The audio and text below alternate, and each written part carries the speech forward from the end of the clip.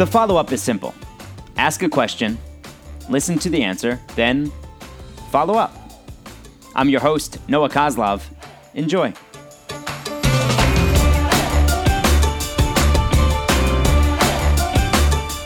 The follow-up today is with one of my good buddies from college, Randy Brochu, and shockingly, I have so many clear memories from nights out in college with Randy, and there's no one that I know that more appreciates the moment he's in than Randy. And nobody loves his hometown more. And that's the question. What is it about your hometown of New Britain, Connecticut that you love so much?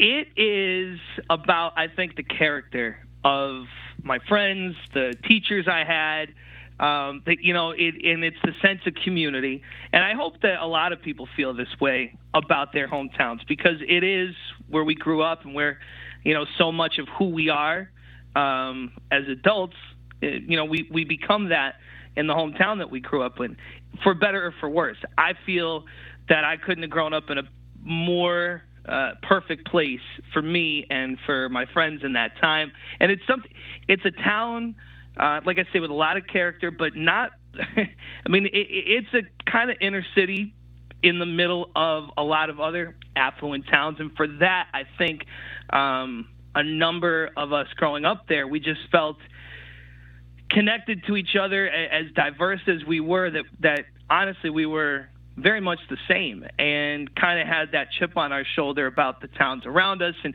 now it's a little juvenile in growing up to meet people from towns around you or around hard-hit New Britain that, are good people. But, growing up, we're kind of felt that chip on our shoulder. And as you meet people a little bit older now, they kind of roll their eyes, but in a loving kind of way, like, oh, these guys are from New Britain. Like, let's hear about 10 minutes about how awesome New Britain is.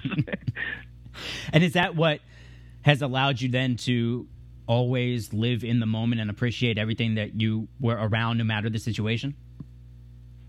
I think so, because, no matter what group I'm in, when I think back to our college days at WTBU and being on the college radio station together, and the pride I felt for going to BU with you, a good friend, and the friends that I made there, the pride I feel in the community I'm in, working at Sacred Heart University now, which is where my full-time job is.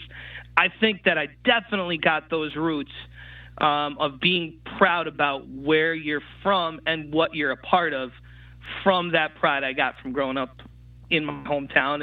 And yes, absolutely, being proud of whatever you're a part of means living very much in that moment and not wanting to be anywhere else but in that moment and doing what you're doing with the people you're doing it with.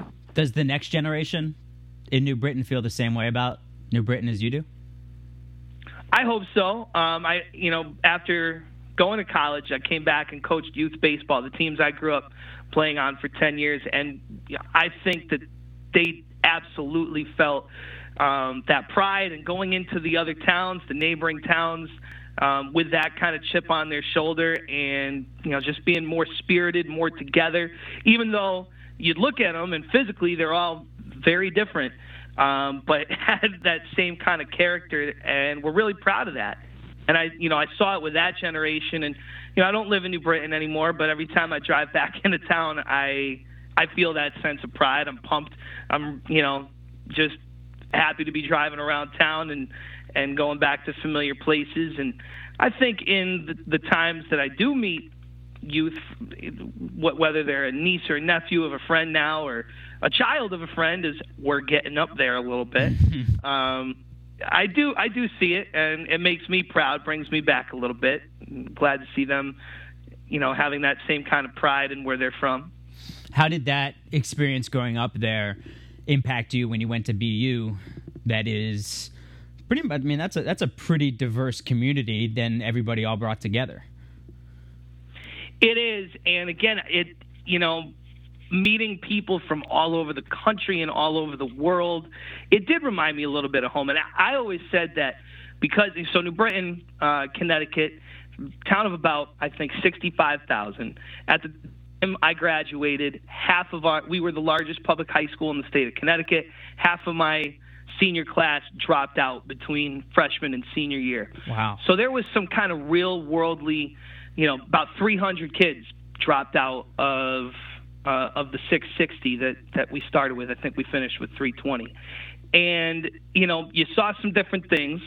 You saw people coming from, different situations. And I felt that did prepare me for that, especially that all-important first semester freshman year when, you're taking everyone's out of their comfort zones. It's the time you've left home.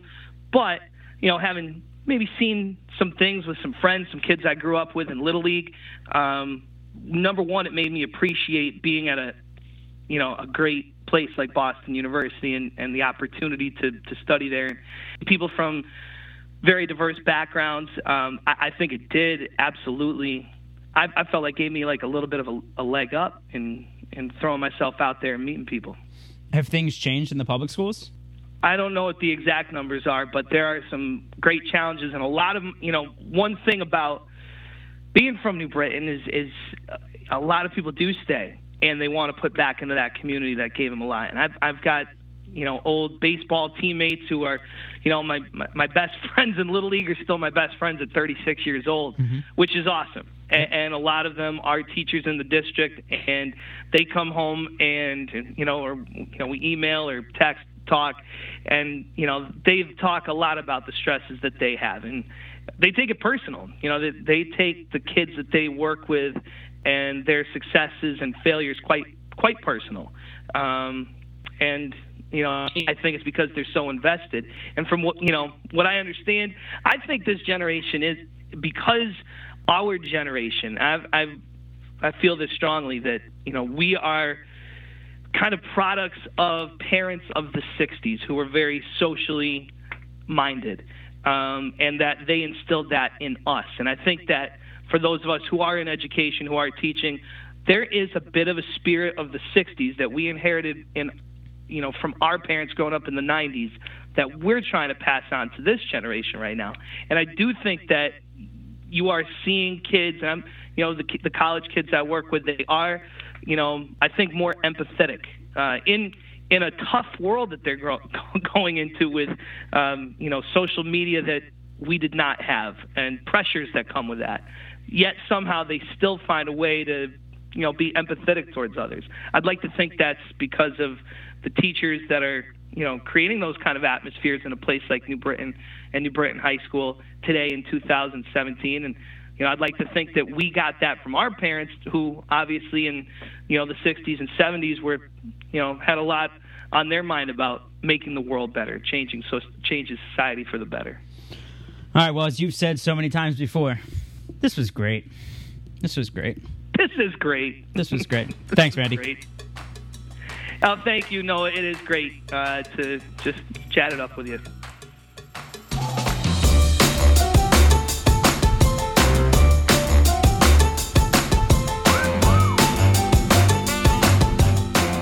Randy immediately hit on the sense of community. Whether you find that in your hometown or where you are now, that sense of community is so vital to personal development and really survival, whether you recognize it in the moment or not.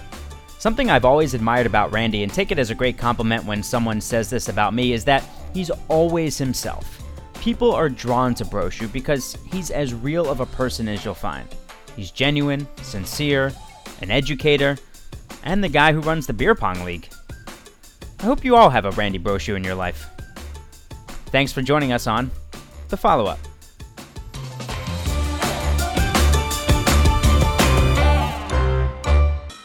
The Follow-Up is a production of Vocal. For more information and more programming, please visit vocalnow.com. That's VOKAL now.com.